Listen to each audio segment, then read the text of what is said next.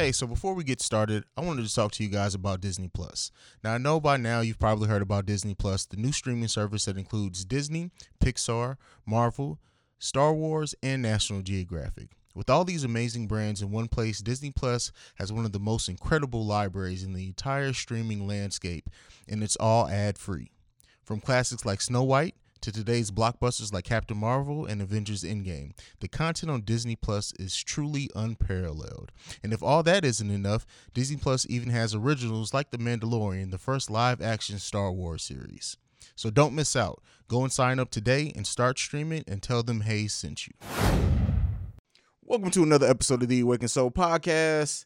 It's Hayes. We got a great show planned for you. We got a packed show, I should say, planned for you guys this week. A lot of content. We'll be talking about the Joe Budden podcast situation, only because, like, as a podcaster and, you know, someone who not only has followed Joe Budden's career in podcasting, but, like, Joe Budden was one of my favorite rappers at one point. And I think, you know, we'll get into the conversation of that, but it's interesting how, like, some of the things that held back his solo artist career is trickling its way into the podcasting thing. So I'll talk about that. That's during the In the Mind of Hayes segment. And then we got your boy Rod from the Blunt Effect podcast. My little brother is joining the show. This week we'll be talking about J. Cole's new album, J. Cole's place in like hip hop, his legacy, and everything like that. I also will end the show with some talk about the Hall of Fame class and just how that whole thing unfolded. So that's the show that we got planned for you guys this week. And I forgot my manners.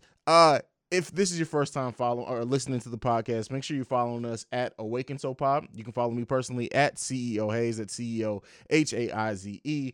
Welcome to the show.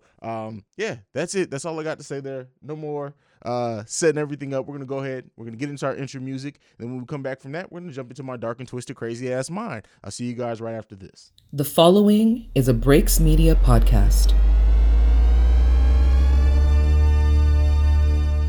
You are now listening to the best podcast in the world, The Awakened Soul, hosted by my dad.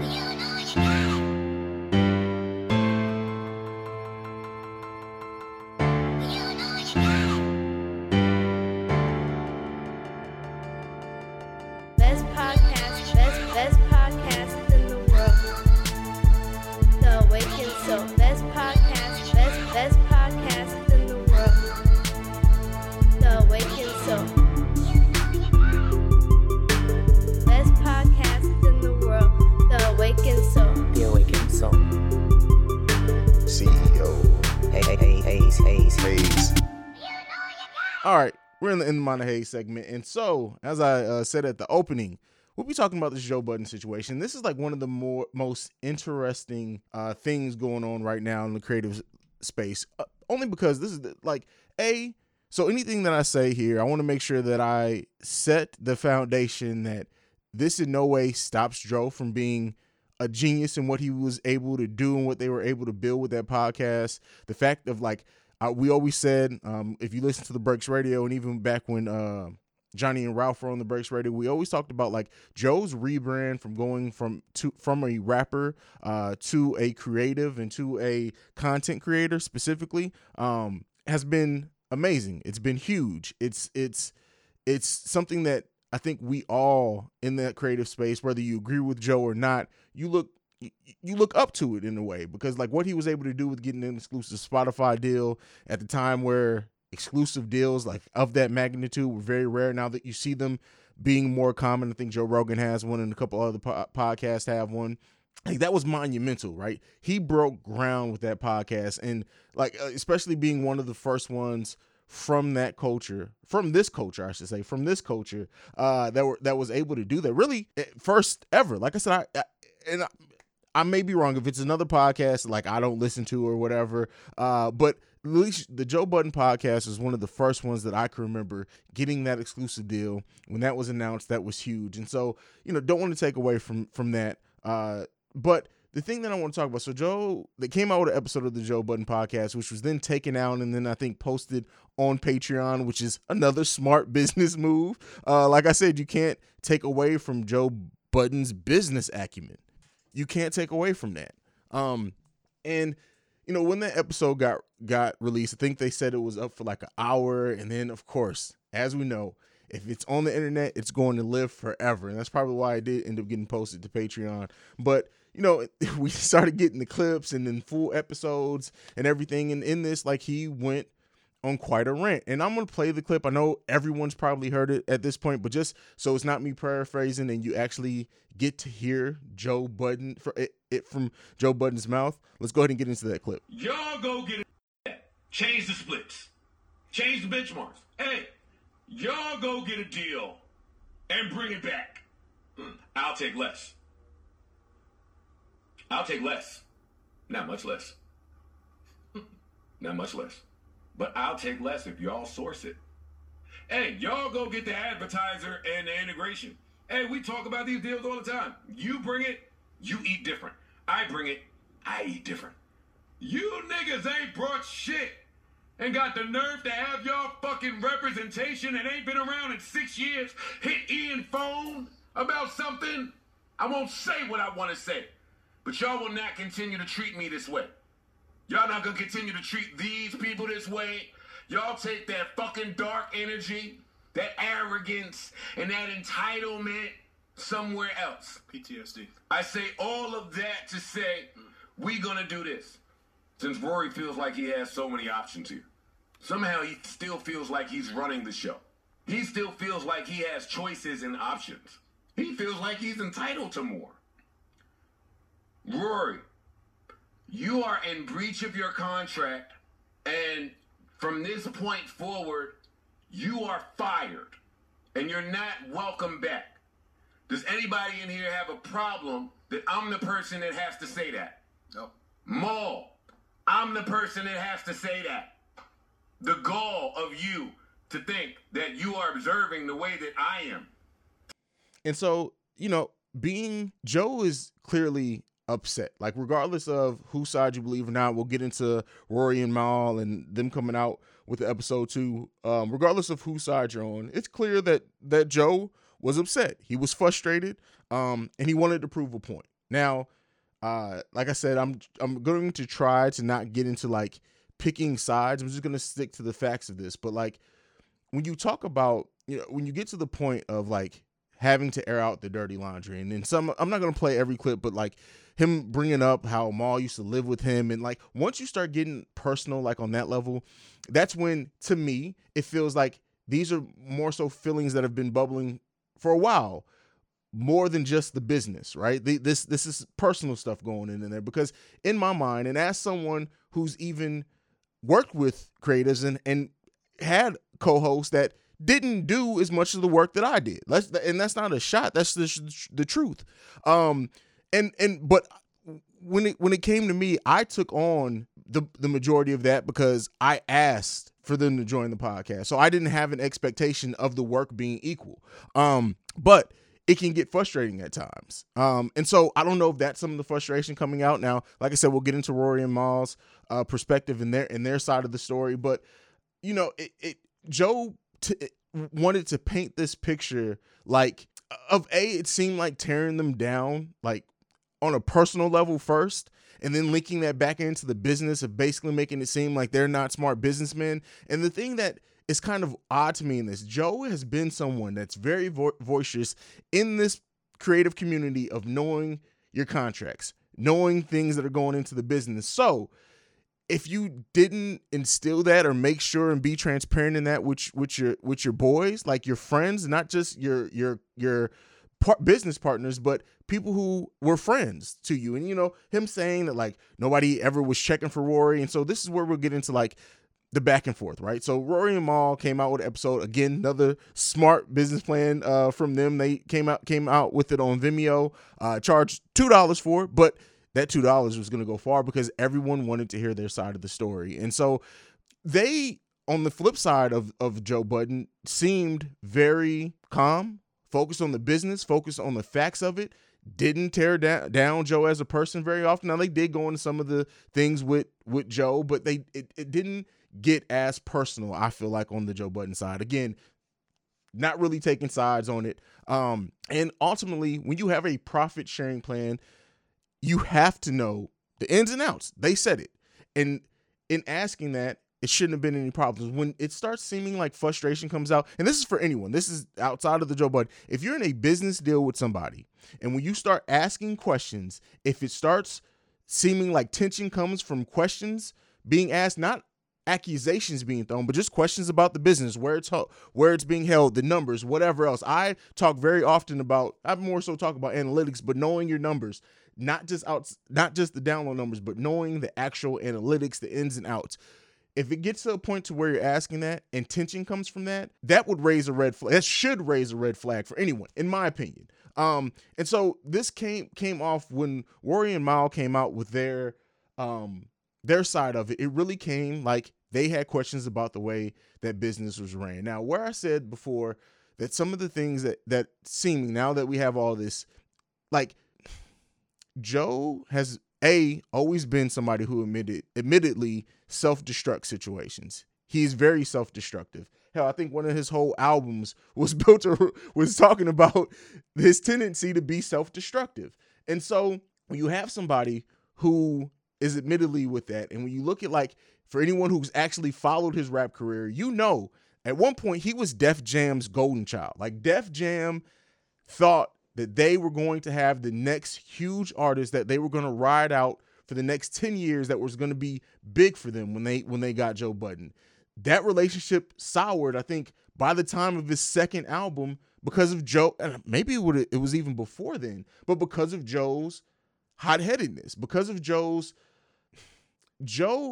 Budden, like I said, I want to make sure that I say this because I am a fan of Joe Budden, is a creative genius, but sometimes with that geniusness comes problems. Joe is very narcissistic. When you look at, like, Joe's history outside of, like, music career, his relationships, every almost partnership that he has had some tension because of Joe's self-destructive nature. People in the Slaughterhouse have talked about it. They make sure that they still say that he's their brother. Royce da 5'9" has been very boisterous on, like, how sometimes he had to bump heads with Joe to get Joe to realize certain things. So this is something, and this is the problem where when somebody comes out with the initial story, and because of their fandom to that, they take that as truth and run with it. Now, when Mal and Rory came out with their podcasts and their side of the story, it started filling in some of those holes that Joe Budden, it seemed like he wanted to talk around things. That's my personal opinion. It may not be yours.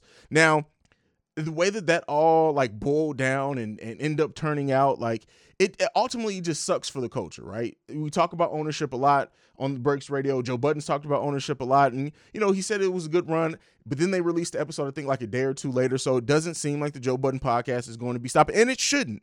Like, as long as Joe Budden's around and he wants to do it and he can find people to co-host with him, he should continue that podcast because at this point, like, that means something. But when we get into, like, Rory and Mal's portion of it and Joe's seemingly reluctantness to be transparent about the business, where that can hurt at, and this is what, even when Charlamagne kind of talked about it, it's funny that Joe has been someone that's been so open and saying know your deals and talked about business and everything, and now Joe Budden has this network. Now, as a creative, would that make you hesitant to partner with Joe Budden with these accusations and things being out? What does that now do to the Joe Budden network? We know that, like, there are he's built that YouTube channel and that network out with some dope creatives and dope show concepts and everything. But does that cause now people to start wondering and second guessing their business dealings with Joe Budden? Do we see a fall from that? I'm not calling that. I hope not. I hope, like, you would think that, that the creatives that work with them are smart enough, and a lot of them are already established with other shows, that they're smart enough to be on top of their deals, so that way they're protected regardless of how things go. But I think when you start seeing how this kind of fell out or works out, like Joe Budden's criticisms about the Black Podcast Network and the deal with iHeartRadio, Charlamagne, and Drink Champs, not all that, when that came out, it's like, but you didn't even have your boys back, right? And then Mal told a story about Joe Budden and Joe, saying, look, I sold it out. Look at the line that I got. And you would, like, no, it's us. Like, regardless of, and there's this big conversation about, like, the name of the podcast being the Joe Budden Podcast. We understand why that is. But regardless, when you work with people, when you have co-hosts that show up every week like you show up, you can't just put that on them. And Mal made a great point. when Joe Budden's music career, he wasn't selling out those arenas. And I think we forget sometimes that what makes rappers so great is the arrogance. How I talked about that all creatives, I feel, have a touch of narcissism. Now, it's more out of control with some of us than others. But if what Mal and Rory said is taken as truth, and Joe felt that the success of the podcast was in part because of his music career, you can't deny that that's a part of it. He was part of one of the best and most respected rap groups in recent memory in Slaughterhouse, even if you don't know Joe Budden's solo career. So yes, he came in with some form of a built-up audience, but you can't say that like Joe Budden's album sales to what the podcast was able to do.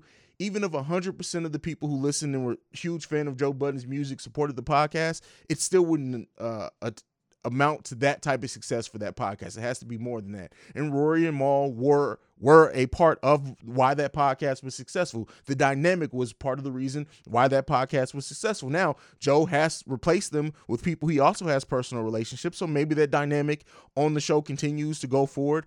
But what questions does that raise for people who want to work with Joe Budden going forward?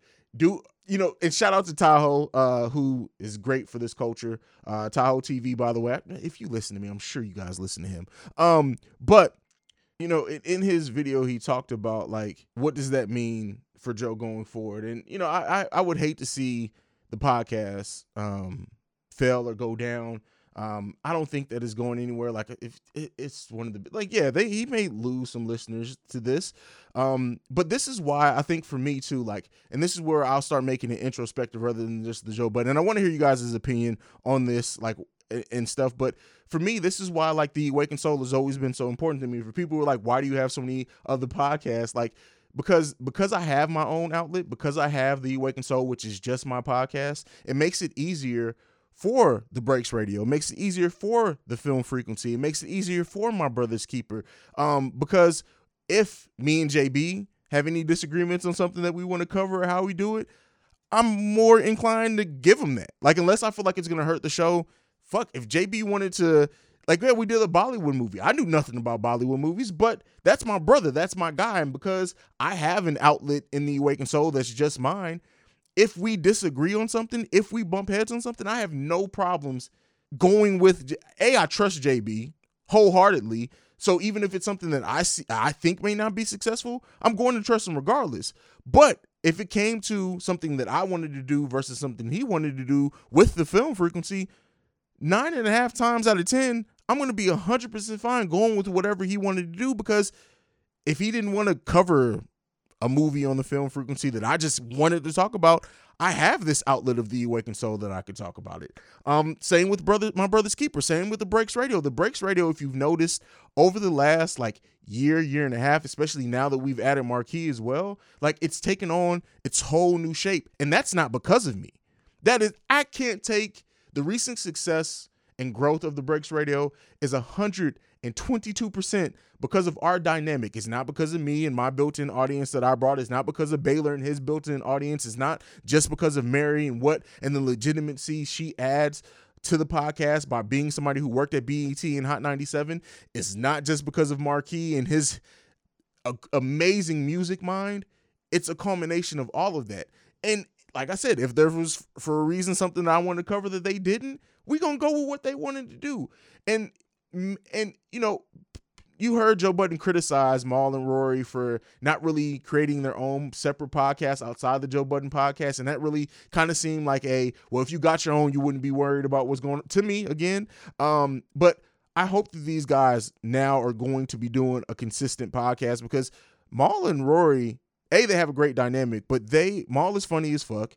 They do have a certain level of being knowledgeable about things in the culture. Their voices are needed, I think, in this community and in this culture. And, some people disagree with me on that, and that's fine. But I would hate to see people who have now learned what being a creative is to not have it. And ultimately what I would say is that, we see it all the time. We see podcasts break up. We see people who had friendships for years, when they get into this creative space and try to create something together, it goes to shit. The friendship gets lost or whatever else. Hell, it's happened in me, just to be transparent, with me and AJ. But ultimately, I think that if you have your own on top of what you're doing, it makes the business side of a joint venture that much easier. And so that's just me speaking from my experience. But, that's it. That's all we got for this week's In the Mind of Hayes segment. I really just, wanted to talk about it and work through it overall to myself and everything else. But, ultimately, I think if for some reason the Joe Budden podcast stopped tomorrow, they don't release any more episodes, whatever, that run is one of the greatest runs in this podcast. And podcasting is still relatively in its infancy. Yes, it's been around for, almost 20 years at this point. Probably more like 10 or 15. Yeah, probably more like, I'm fucking 35. So, probably more like 10 or 15. But it's still developing. But they had one of the greatest runs of all time on that podcast. And, when you look at like Joe's relationships and why they fall out, let's not forget that the Joe Budden podcast started off with Marissa and Rosenberg, right? Was it Rosenberg? And that fell apart, right? And because of some of the same reasons. Joe had beef with one of the members. He fired Marissa when it didn't have anything to do with her. She's come out and of course, now people want to interview her and talk about it. Like, you can acknowledge somebody's greatness. You can still acknowledge that you've learned so much from somebody, while also taking accountability, well, not accountability, but for taking into account their toxic nature to a degree. And I know the word toxic has been overused, but their negative sides as well, if we're going to step away from the word toxic. Joe self-destructs. And, we'll never know 100% of the story there, no matter how many versions, stories, episodes they come out with that. We will never know 100% of the story. But when you take all that into consideration, there's probably problems and faults on both sides. And very often it's easy, right, when something falls apart, when something breaks apart, to only acknowledge the other person's part in the issue, right? That it's natural, right? It's natural because it's if you're talking and communicating an issue or a problem or a fallout, it's easier, and it probably comes to mind first to talk about the other person's part in it. But if you really are honest, you played a part in it as well. Now, maybe the part isn't as big. That can be determined throughout the story, but both sides always play a part in why something falls. And I hope that when people listen to this, it's not just taken as like a blindly Mal and Rory right or blindly Joe's right. The truth is that it's you take all the stories and information in, everybody probably had a fault, whether it's communication, whether they could have been more boisterous or been more stern on needing certain information rather than taking it and ride with it, which is something that, Rory and Mal admitted, especially Rory saying, he kind of just rode with stuff sometimes to keep Joe from flipping the fuck out. And that's never good either. You can't allow somebody's emotional state or inability to handle certain things to make you step back from information that you need. So keep that in mind as well. But that's it during this kind of lengthy In the Mind of Hayes segment. We're going to go ahead. We're going to get into a break. On the other side of this break, you'll be hearing me and Rod, and we'll be talking about J. Cole's new album and career overall. I'll see you guys there. Being a mom is probably the most rewarding thing that I've ever done. I have my own company, but I'm a mom first. A young urban mom, it's not an experience like any other. When you're young, you're growing with your kid. You're growing into that identity. Developing and creating a community of moms that are basically sharing information with one another so that we can be stronger moms. Perfect imperfection, beautiful chaos, doing the best you can every day, falling down 9 times but getting up 10. As long as you are led by love, you kind of can't lose. Moms coming together to share information so that we can be great parents for our children. Us being the change we wanted to see in the world. Yum came into existence.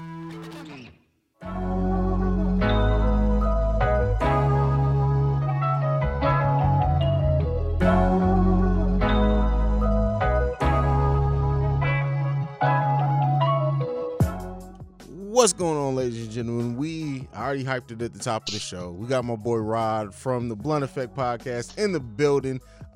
Yes, sir. So this we set this up. I think the day that J. Cole announced the album, we set up this recording together. I feel like I've been waiting to get you back on the podcast.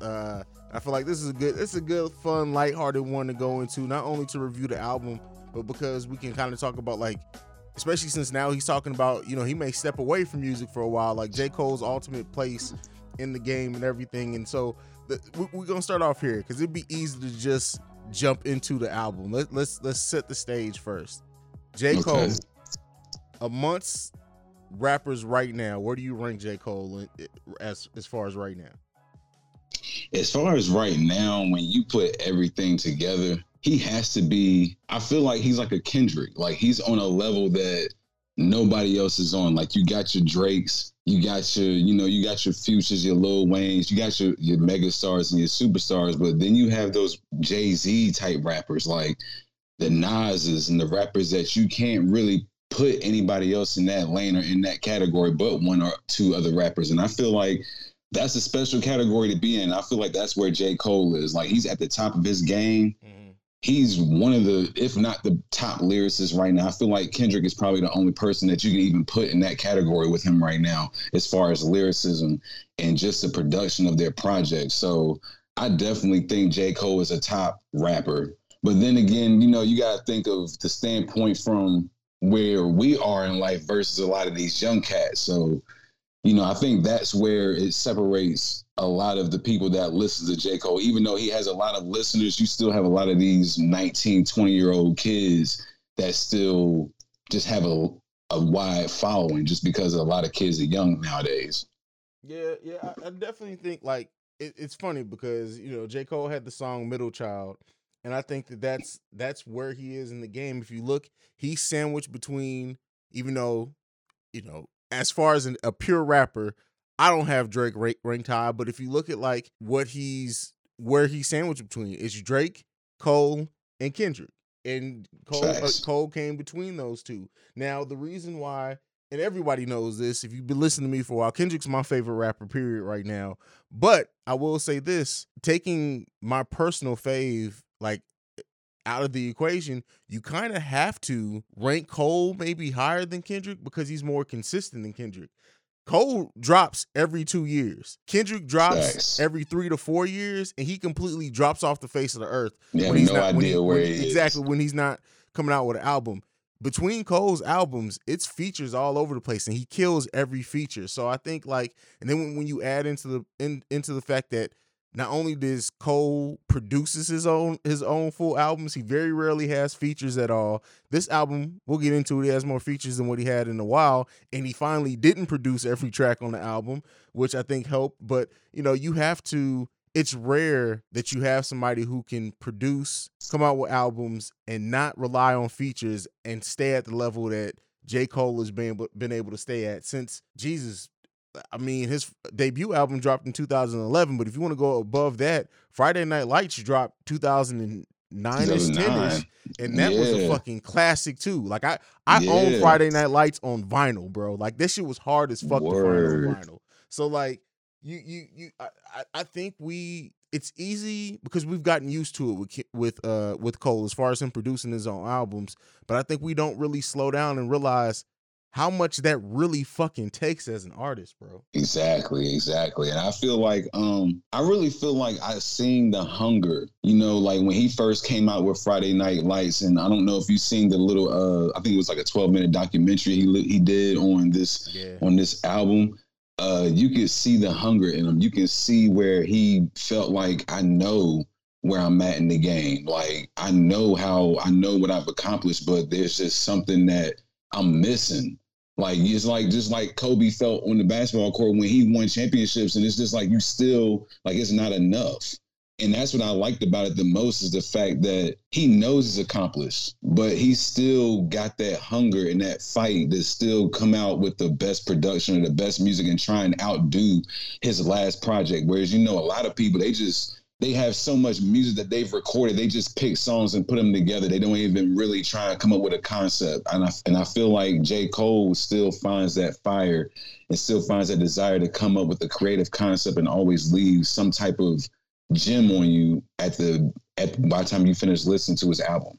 Definitely.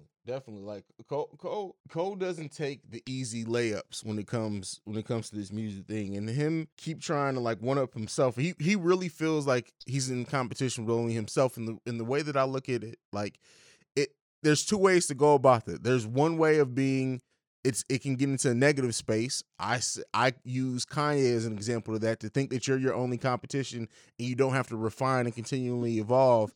Or then you have on the flip side of that, J. Cole, where it's like he knows he's his only competition, but because of that, it pushes him to like continually try new shit. Like if you listen to KOD and then listen to this album, they almost sound like they could be from two different artists, because he's at a different place in his artistry, and it makes it feel like something special, man. So I mean, I don't know how you want to attack this album review. I don't want to like go track to track. I really just want to talk about it. But the fact that this album started off with Cameron's voice, bro, was so fucking unexpected. Like that was the last thing I expected at all when I started playing that album. Even it really was produced by Boy Wonder, but it sounded like an old school Dipset beat. And that shit was fucking like that set the vibe for the album. What did you think about that? Man, bro, when I heard that, I thought Cameron was gonna rap on it. Like I was hoping, I'm like, yo, I hope Cam rap on this shit, but he didn't. But it's cool. But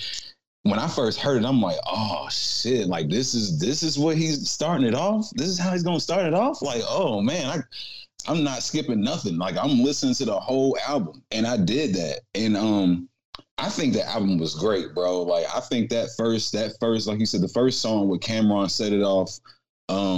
He had a couple other songs on there that I really enjoyed. Like, matter of fact, Applying Pressure, that had like a nice Wu-Tang feeling to it, in my opinion. And I fuck with that one a lot. And Let Go of My Hand, that I fuck with that one a lot, just because it talks about, you know, just real life situations and just things that regular people go through, which is what Cole has been known for in all of his albums. But I feel like this one was more personal. You know what I mean? I feel like this one, you know, like the last one, 2014 Forest Hill Drive, I feel like every album he comes out with has that one club song. You know what I mean? He doesn't come out with too many club songs, but he always has that one song that's a radio hit or something. And I feel like this album, I don't know which one it would be, because every one of them is that good. Yeah, I mean, he with this album, and this is the thing with Cole, like, and why I was glad when he came out with the track list and who was producing what. I was happy that he stepped away from producing every song on the album. He produced 5 tracks on a 12-track album, so less than half. But because I feel like when you hear Cole on other people's music, it brings out a different side of him. I feel like when he's producing his whole full albums, and we know he writes his own shit, like I feel like stagnant usually gets like this negative connotation, but I feel like it starts all like, it doesn't push him, I guess, outside of his comfort zone. When he's rapping on other people's beats, I feel like he gets more experimental with his rhyme flows. And I think that's highlighted on tracks like Amari, which is produced by Timbaland, which shout out to Timbaland on that one. And then, like you said, the Let Go of My Hand shit, like, first of all, he got Black on that motherfucker, and that's my nigga. Like that's just that's one of the people that I love in general, and like I really feel like Cole bringing out. We got so many different sides, so many different styles of rap from him. You know, people like to label him for some reason as boring. I've never personally seen J. Cole as a boring rapper, but the way that I take that and internalize that is that it seems so effortless in what he does. Like Cole is always flip styles, but it always seems so effortless with him. And on this album, it seemed like he was flexing his muscle more. Like shout out to Baylor, who like he always calls J. Cole the hip hop Tim Duncan, meaning that you know he's gonna get you 20 and 10, but it's gonna but you won't even notice how he got you 20 and 10. But at the game, when you look at the stat sheet, with this one, I feel like this is that game. If we're gonna use that sports analogy, that it's like, you will always remember this. It may not be your favorite J. Cole album, but you're going to remember this album if you're a true hip-hop fan, because it's something special about this. Facts, bro. And I think J. Cole is one of the few artists that have that, you know, had that characteristic about him where his music has longevity. Yeah. And I feel like a lot of artists, the difference between Cole and a lot of artists is that their music is just temporary. You know what I mean? You can still go back and bump Friday Night Lights today. Absolutely. And it still hit the same way it did when it first came out. Just like you can go back and bump 2014 Forest Hill Drive's KOD. You can go back and bump any J. Cole. And I feel like this album is just another one of his classic albums. Like 4 years from now, we're still going to bump this, even if he doesn't come out with another album ever, or if he comes out with no more songs, we're still going to bump this just like all the other albums, just like it just came out. And that's what I love about J. Cole, besides the fact that he's from North Carolina and that's where I'm at.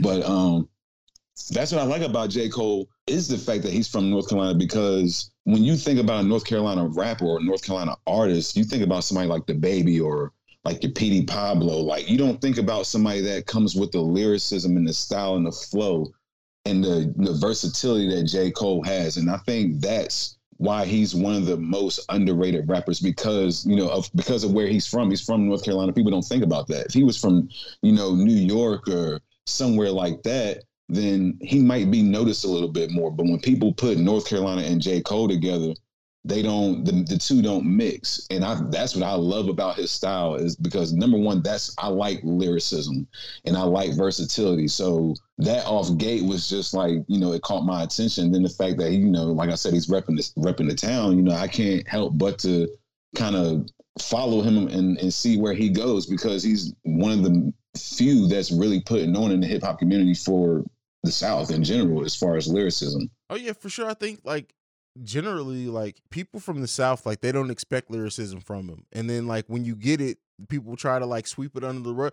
For example, Sci-Hi the Prince, one of the best lyricists, period.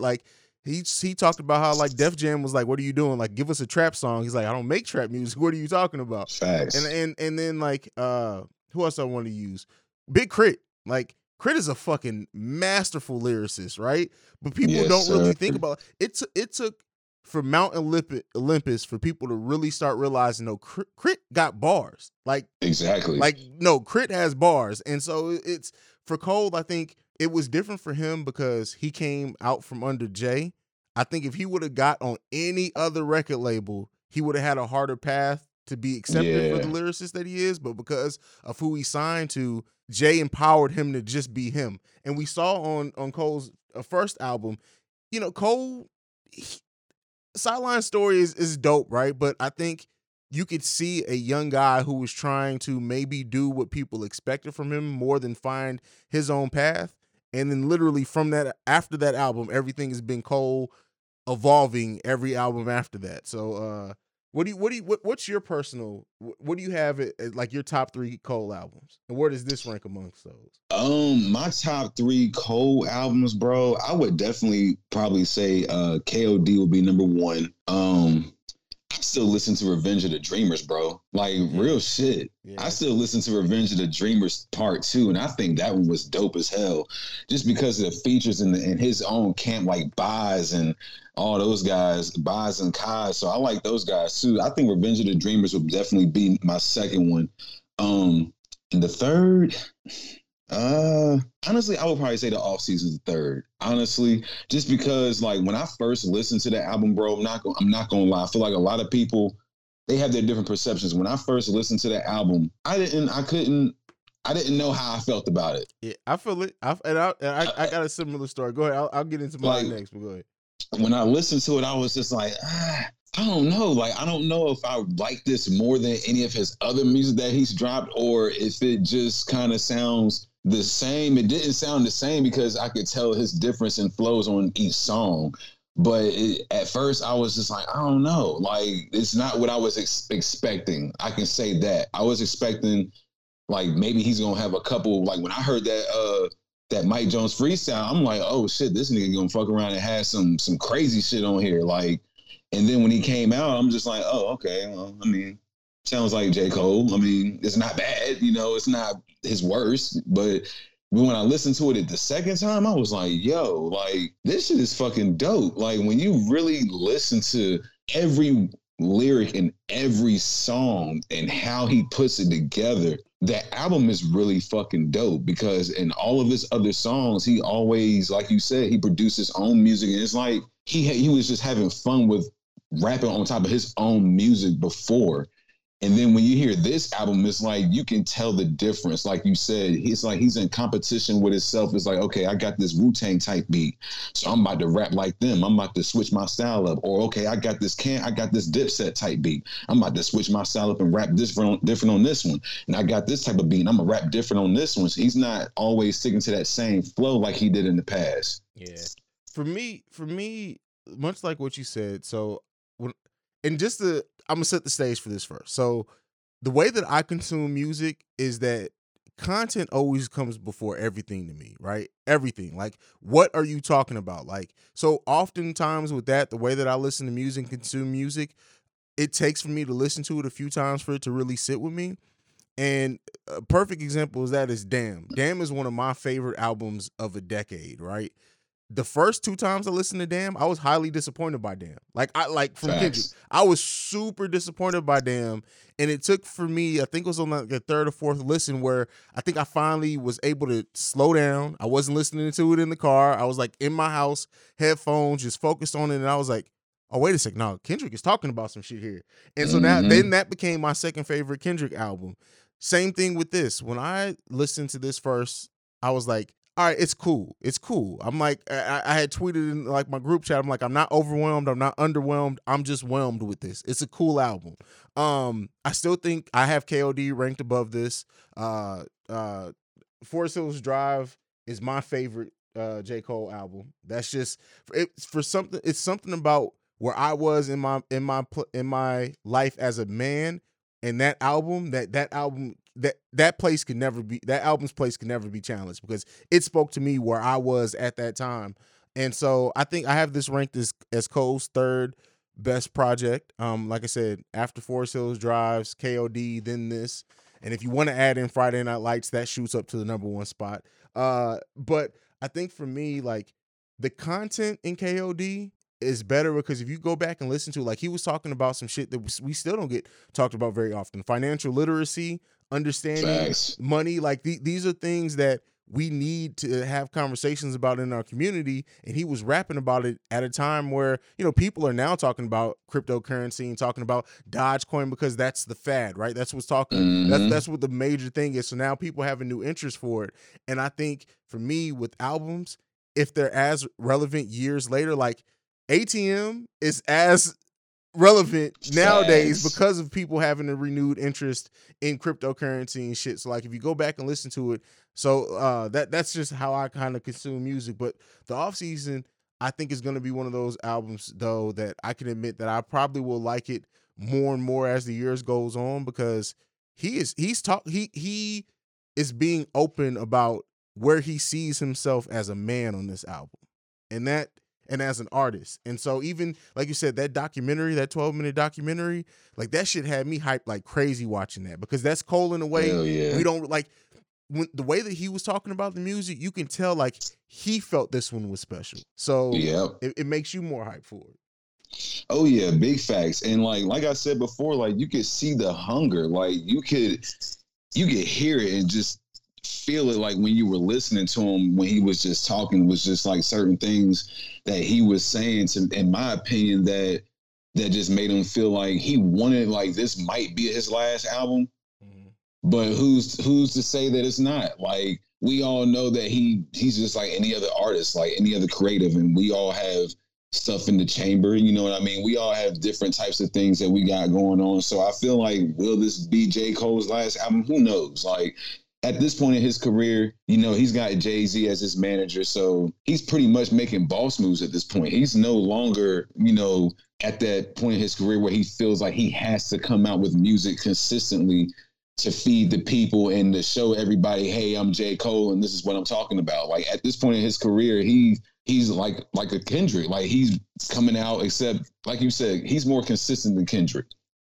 But as far as dropping the music when you want to drop it, pushing it how you want to push it, having the marketing scheme that you want to have, and it's never anything too extravagant. It's always like some last minute shit. Like, and I feel like that's what gives everybody the rush. Yeah. Like when you drop that documentary 3 days before your album comes out, and then you drop the freestyle literally like the same day or the day after. It's like, oh shit, and this album comes out Friday. Oh man, I'm staying up Thursday night. Fuck going to bed. I'm listening to that shit because that's exactly what I did. Yeah, and Cole, like you said, Cole is one of the rare. It's Cole. It's really okay. As far as rap, we won't count R&B. As far as rappers, not the greats, like not the all-time greats, but like Drake, Nicki Minaj, Kendrick, Cole, probably Future are the only ones who could drop. They could literally no press, no anything, drop an album on a random day, and motherfuckers gonna stay up and listen to it. Like, period. And I love where you went with that too, because like we don't talk about Cole as a businessman enough, because Facts. He's not the type of businessman that is going to be front and center all the time. He really puts his artists in a position and he lets them ride. Unless, like with the Dreamers, and even then, like he picks songs strategically, and he always pairs himself with an artist that maybe needs a little bit more shine. And I think even people who aren't necessarily his artists, look at like Reason, DaBaby, Luke. These are motherfuckers that he put on that were all through the last Dreamers albums that needed that rub. And people like, he did more for Reason to be more publicly known than what TDE has, to be honest. Facts. And Facts. We don't think about that. But Cole as a businessman, let's just look at some of the artists that are underneath him. First off, Earth Gang, which is a fucking dope group. Facts. Ari Lennox, who fucking is amazing, right? Cos. Facts. He's not as well mainstream known, but I think for hip hop heads, a lot of them know and appreciate Cos, because that Cos and Effect album was fucking amazing. He's got some dope music. Yeah, and then one of my personal most underrated rappers, period, is J.I.D. J.I.D. is so fucking dope, bro. Yeah, hell yeah. So it's just definitely dope. Yeah, I mean, Cole as a businessman, and then that's not even counting in the Dreamville Festival, like, which I need to make it to at some point. I gotta go to one, bro. I can't miss out on another one. Like, so Cole as a business, he's really developed a nice platform and base for his artist and himself, that if he does step away from music, whether it's to focus on basketball or just to focus on getting his artists out there more, the effect that he's had in music is going to be one we continue to feel, whether he's releasing new music or not. Facts.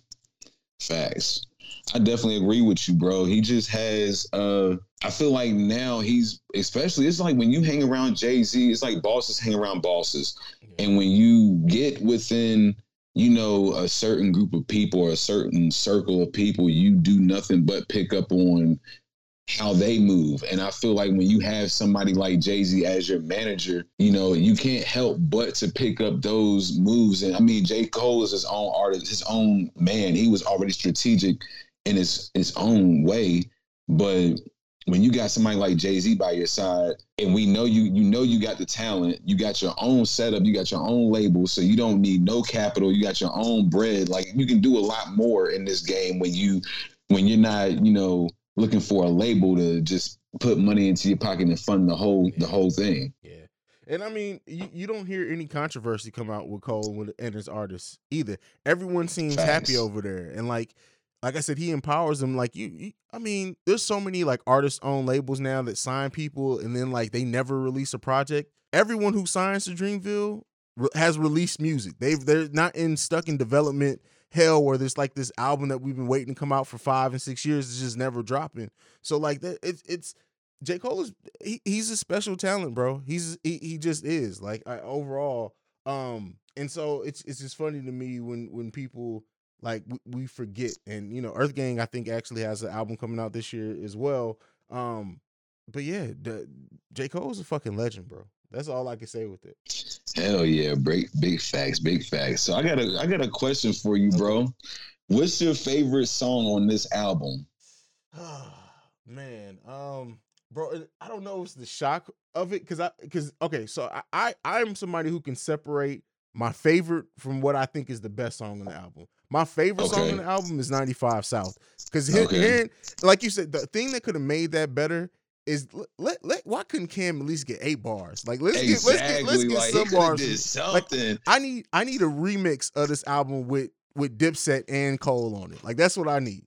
Thanks. From this track. But 95 South is probably my favorite song from this album. What I think is the best song from this album is I love My Life, but I think Applying Pressure is probably what I think is the best song on this album. Okay. Yeah, I think I have to say Applying Pressure. What about you? I definitely agree with you on the 95 South. I feel like that song is like every real hip hop head that's gonna be their favorite song. They're gonna be like, yo, that when I heard that Killer, I just was like, stop everything. Like, let's listen to what Cameron's got to say. Who gives a fuck if he don't say shit? Like, he know he didn't say shit. J. Cole know he didn't say shit, but it didn't matter. It was just the hip hop history and the aura of just having his presence on that album is what just made the vision of the album. It just kind of already gave you that anticipation. So like you said, I think 95 South is my favorite song, but the best song, I really like Pride is the Devil. I think that was a good one. Like I listened to that one a couple of times, just listen to the different types of scenarios and how these scenarios are so true. And that I felt like that was probably the best song in my opinion, or either Close. Close was a good one too. Yeah. Do you think that this album is going to be one that the mainstream appreciates as much? Because listening to this, like, there's not really that many that I can't think of that one song that's going to be like the one that like Middle Child. You knew that was going to be played on the radio all the time. I feel like all of these songs could be played on the radio, but as far as like something that you hear, if you listen to the radio for an hour or two a day, you hear that song get played like 3 or 4 times. I don't know if this album has that type of song, and therefore it's like I'm so detached from like what mainstream listens to nowadays that I don't know. I could be way off base. I just don't see anything being like that one mainstream hit off this album. Facts, bro. And I feel like when I first listened to that album, I think that's what I was looking for. And that's why I didn't appreciate it. Just like you said, I didn't appreciate it as much the first time around because I didn't hear that mainstream song. And then when I listened to it again, I appreciated it a lot more because it was beyond what the mainstream is. You know what I mean? It was just those little, just appreciating J. Cole for the versatility and the characteristics of him being an artist. And to answer your question, bro, yes, I feel like this album would not be appreciated. I'm sorry, no.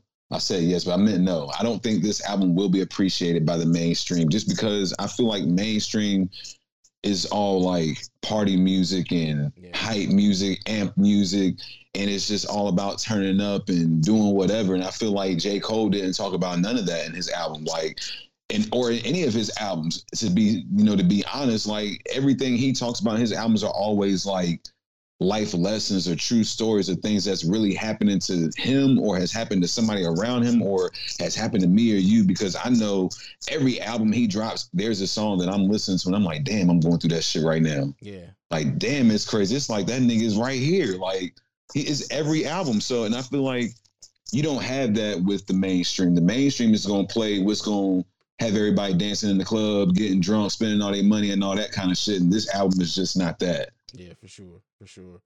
What was your most disappointing track on this album? Most disappointing, I think I would have to say, I don't know, bro. Like, it's hard to really say that. I don't know honestly, I feel like I would have to listen between two. I have to listen between The Climb Back and Hunger on Hillside. Between them two. Okay, here's my issue with. I have issues with both of those songs, and so The Climb Back. I feel like The Climb Back is it's a dope song, right? But I feel like because it was released so long ago, it's like that didn't have to be here, bro. Like didn't that's like song has to be like close to a year old. I feel like at this point, like it didn't have to be on there. And then Hunger on Hillside, we got Boss on this album 3 times. He's on 3 different tracks. And I feel like on an album where you don't have very many features, I don't understand why he needed to be on three different tracks. And I feel like this was the by far the weakest one of all the tracks Boss is on. Facts. So it's like 100 Milli, cool. I understand why that one's on there. Let Go of My Hand, we already talked about it. Got my boy Black on it, so I'm never gonna be disappointed in that one. Hunger and Hillside is just like, and then that's the song that closes out the album. And I feel like, yeah, bro. I feel like okay, it like I don't know what you was thinking with this one being like.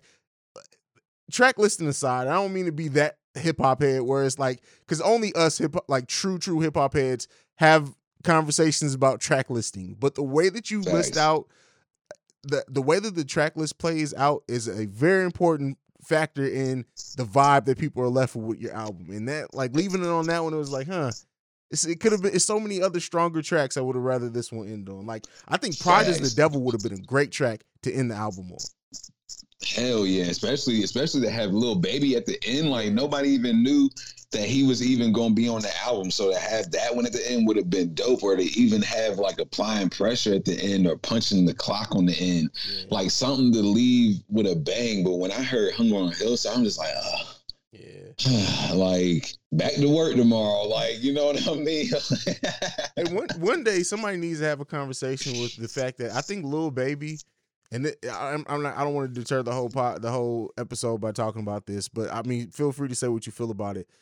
He needs a Most Improved Player award, because when you look at, like, he's a prime example of like how somebody can start off with, maybe I don't know if you ever label him as necessarily mumble rap, but he started adding depth into his verses, and now Lil Baby be like, if you listen to Lil Baby when he first started versus now, the style didn't change much, but to go back to it, the content and what he rapped about has evolved so much that it's just like, it's not even the same motherfucker anymore, bro. Facts. I fucks with Lil Baby. I really not, and I agree with what you're saying, bro. I feel like, especially now, like, I think I consider him a mumble rapper back in like 2017. He was definitely somebody that was not on my list of artists that I'm gonna listen to when I'm in the car. Like, he wasn't. Sure. But I'm trying to I don't even know what album or what song it was that he was on, that I forget, it might have been a DJ Khaled song or something that he was on that really got him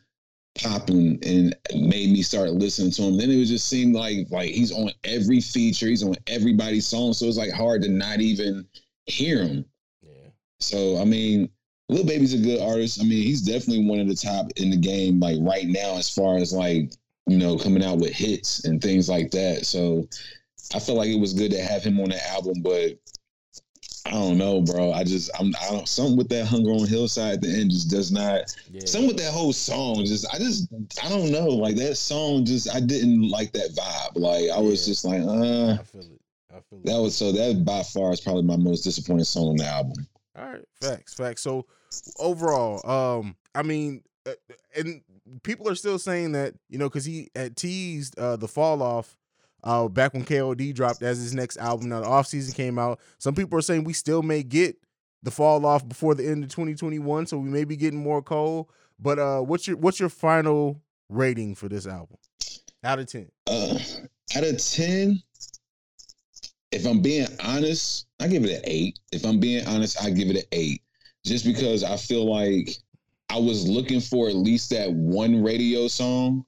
Mm-hmm. And I would have liked to have heard like a J. Cole and a Drake song, or like another superstar caliber type art. Like, I would have loved to have heard like a J. Cole in the Future.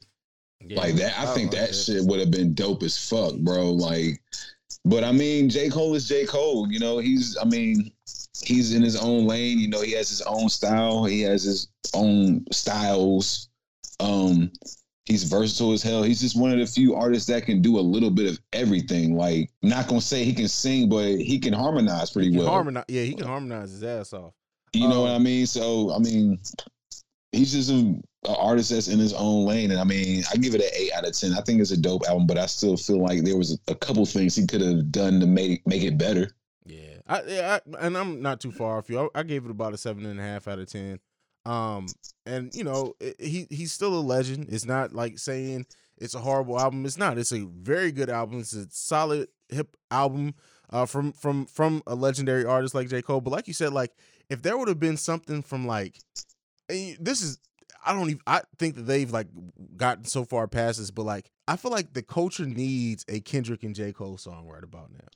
Like that's just needed. Like, it's just like that would just feel good right now. And I was hoping, like, because the Lil Baby thing was such a surprise, and even I don't know if they changed it on Spotify by now, but when I listened to the album when it first dropped, it didn't list any of the features on the song. Yeah, so like, no. Yeah, so you didn't know who was gonna pop up on it until you actually was listening to the song. And so like, just imagine if that last song would have been like you said, a Drake or a Kendrick and Cole or whatever. Like, it would have been like shit. But I feel like that needs to happen at some point. I know a lot of people were waiting for a Cole and Kendrick album that they apparently they've wanted to do it. I just think it's the label. That's when you get into the who's going to get what splits on it and whatever, and that's why that type of shit doesn't happen.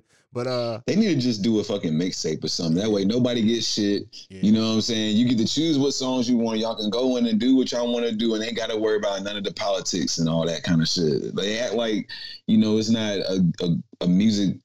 It's not a music game now where you can really virtually do whatever you want. Like, if you got an album with somebody and the label won't let you drop it, fuck it, we gonna do another album, make it a mixtape. You know what I mean? And then they can't do shit because it's free. Yeah, but I mean, I wouldn't like give me a J. Cole and Kendrick. Just give me a 3 album just crazy drop produced by Hit Boy. And that's all I fucking need, bro. Facts. That shouldn't be fucking bananas, man. But fantasy booking aside, man, anything you got left, Rod? No, bro. I mean, I thought the album was great.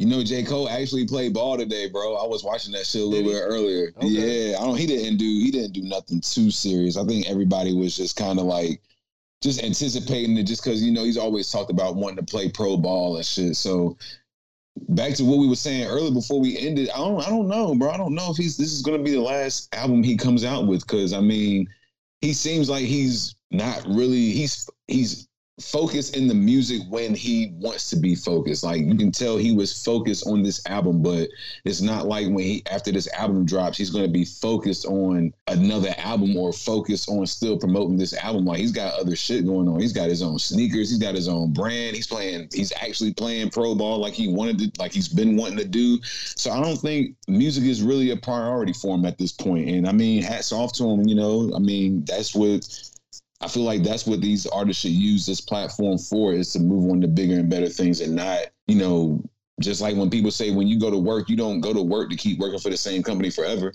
You know what I mean? Like, when you become a rapper, you don't rap to keep rapping forever, looking like Flavor Flav and shit. You know what I'm saying? Still got the clock around your neck. You damn near 65 years old. You know what I'm saying? Like, you don't rap to do that. You rap to elevate and become better and become a businessman. I mean, you got people like Jay-Z and Nas, who are perfect examples of that, who came from nothing, and we literally watched them. We were kids watching them grow up from young adults to businessmen. Yeah. So I feel like that's just what J. Cole is for this culture and this younger generation. So, I mean, my hat's off to him, bro. Definitely. Like, to see his growth from being the dude who popped up on the scene with the fucking unibrow, bro. Like, people forget that. Like, the growth, like, it, like, that he is now, like, he's this artist now that he's a fucking pioneer, bro. Like, of this generation, he's a fucking pioneer of it. And we often forget that because we still have our most of our hip hop greats, like the Jay, the Kanyes. They're still around doing shit. That it's easy sometimes to forget that generation that came after them are doing big things. And so, Cole deserves that. Like you said, playing ball now too as well. That's just like, man, hats off to that man, bro. Hats off to facts. And another thing I can honestly say about J. Cole, something I really appreciate, is the fact that he's remained himself. Like, he's never been one of those. I mean, I know every artist, you got your different types of music that's for different types of different types of people, different genres of people that might like to hear pop or some shit like that. Yeah. But I feel like J. Cole has never really changed his style. He's never really changed who he was as a person or the approach that he's taken to music in general. And that's one of the things I definitely appreciate about him the most. Definitely, man. Definitely. Well, Rob, man, give him your social media, man. Let's get the hell up out of here. Yes, sir. You guys can find me on my personal Instagram at your boy Rod on Instagram. You can find me on the Blunt Effect, the podcast, on Instagram as well. Hayes, I appreciate you, bro. Once again, another one in the books. You already know, bro. We make classics every time we link up, man. That's period. Yes, sir. That's period. Y'all make sure y'all go and follow and listen to my boy over at the Blunt Effect podcast, man. We got some other shit in the works that we just need to nail down and just start fucking. Like, we've been trying to nail down dates. We just need to start fucking recording, bro. Like, that's just period. Facts. We need to start recording. Motherfuckers just gonna just flood their stream. They're just gonna start seeing, oh, there's a new one from these motherfuckers. Every time. Yeah. So be on the lookout for that, man. But that is it. This has been another episode of the Awaken Soul podcast. You motherfuckers know where to follow me at. We out this bitch. Peace.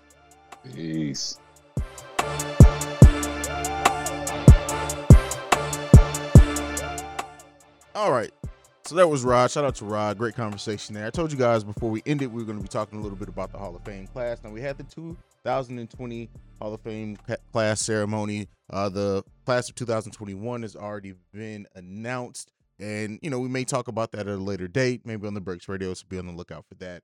But this class, a great class, headlined by Tamisha Catchings, Tim Duncan, Kevin Garnett, and, of course, one great and amazing Kobe Bean Bryant. And so I don't mean to, like, disregard everyone else, because that class is amazing. That is some of the golden standard and era of basketball, in my opinion. That is the era and the players that were coming up at the same time that I was growing up, and like that group of people were probably the first group that I was able to be aware of their whole careers from start to finish. Yeah, you know, well, I think Jordan was technically drafted before I was born. I'm not sure, but of course, you know, like there were players that I was alive for their whole careers before then, but that, like, I wasn't aware, and I said actively following. Like, Kobe is around that same time as where he got drafted, where like my basketball like love was at an all-time high, and like I got to see his whole career. And I talked about that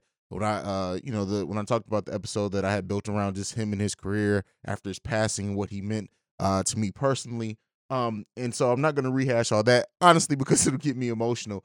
But the thing that I wanted to talk about from this class, and like you hear about it, we talk about it when it comes to music, we talk about it when it comes to film. You kind of always not romanticize, but the era that like is your era that you came up with, you always look at that more fondly. I know we talk, like, you hear me talk a lot, like when it comes to basketball, how like the game is kind of watered down now and all that stuff. And, you know, my kids aren't going to have that same opinion. This current era is going to be probably their golden era of basketball. So I can't take away from that. And I don't want to make comparisons between generations and eras right now. I'm not trying to do that. But for me personally, like Tim Duncan, I used to always say was a boring player, right? And you heard me mention him earlier, like, because I talk about how Baylor always compares Tim Duncan and J. Cole. But like, because when you're playing with players like KG, like Kobe Bryant, it's like Tim Duncan was just the one that he showed up, you knew what he was going to do. But now being older, you appreciate what he was able to do with the fundamentals of basketball and how major his career was and how consistent he was and everything. And like Kevin Garnett, he spoke to the shit talker in all of us, and the fact that he wore his heart on his sleeve every game and for the majority of his career. It's not like he was playing on championship contending teams at all, but like that's what KG and Kobe Bryant. Like I said, I have a whole episode dedicated to Kobe Bryant and what he meant. And then Tamisha Catchings. I think that you can't take away, and I know a lot of people don't, unfortunately, watch the WNBA, and that sucks because the WNBA, for people who just love basketball, sometimes is more fundamentally sound than the NBA. And that may be a controversial statement to some people, but I don't give a fuck. That's how I feel. Like there's something special in this class, and especially in like Vanessa and what she said about Kobe, Michael Jordan being there. And I just wanted to end this show with saying thank you to these players, because these are the players that I grew up loving and idolizing and everything. Like I said it, Kobe Bean Bryant was the first player that I hated. And I only hated him because he wasn't on my team. It wasn't a personal level hate or anything like that. It was just like, this motherfucker is so amazing and he's not on my team. He used to kill the Bulls every chance he got. But you know, that's just I just wanted to reminisce. I just wanted to talk about it. That class is amazing. And it was a night and an evening and a ceremony that, you know, I think I'm always going to remember for many different reasons. And so a special night for a group of special players, special individuals that mean so much to culturally in basketball and everything else. And, you know, Kobe Bryant, nothing more needs to be said there. So that's it. I just wanted to take some time. Let me know what you guys think about the Hall of Fame class. You know, we'll be getting the 2021 class very shortly after because, you know, they're kind of catching up. But that's it. This has been another episode of the Awaken Soul podcast. Make sure you're following us at Awaken Soul Pod. Make sure you send us any feedback, questions, comments, concerns, theawakensoulpod@gmail.com. If you want to leave us a voicemail, you can do so at 614-547-2039. We are the #1 podcast for the culture, and this week, we out. Peace.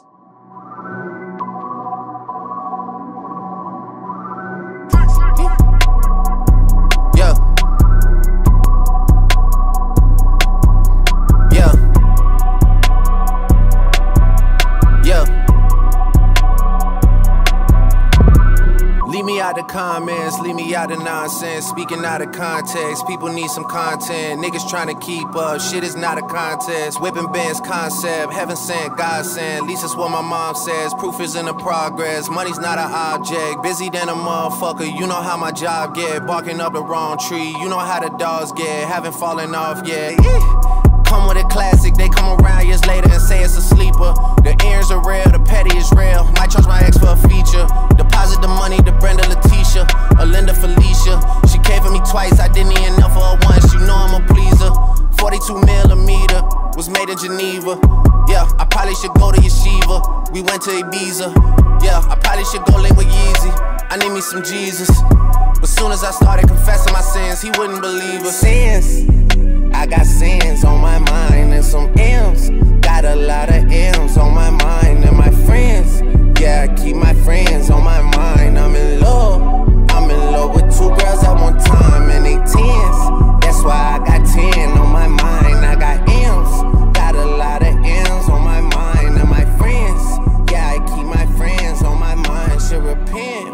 I need me some Jesus in my life. Amen. I'm 44, but I love me a threesome. DM a delete this shit, my little secret. You tryna dish me to blow up, I peep it. I can't respond, we just go at your people. If I left some rats on the bed, you can keep it. This shit getting deeper and deeper. I dig it. My shovel won't be, and I was broke, had to fix it. A shark in the water, you swim with a little fish. I hit the day by tomorrow, she miss it. I grab a net, she look up, then I kiss it. I'm not a goat, but I fit the description. I like the post, so I get the prescription. We walk around with them bands and I breach it. This gun ain't gon'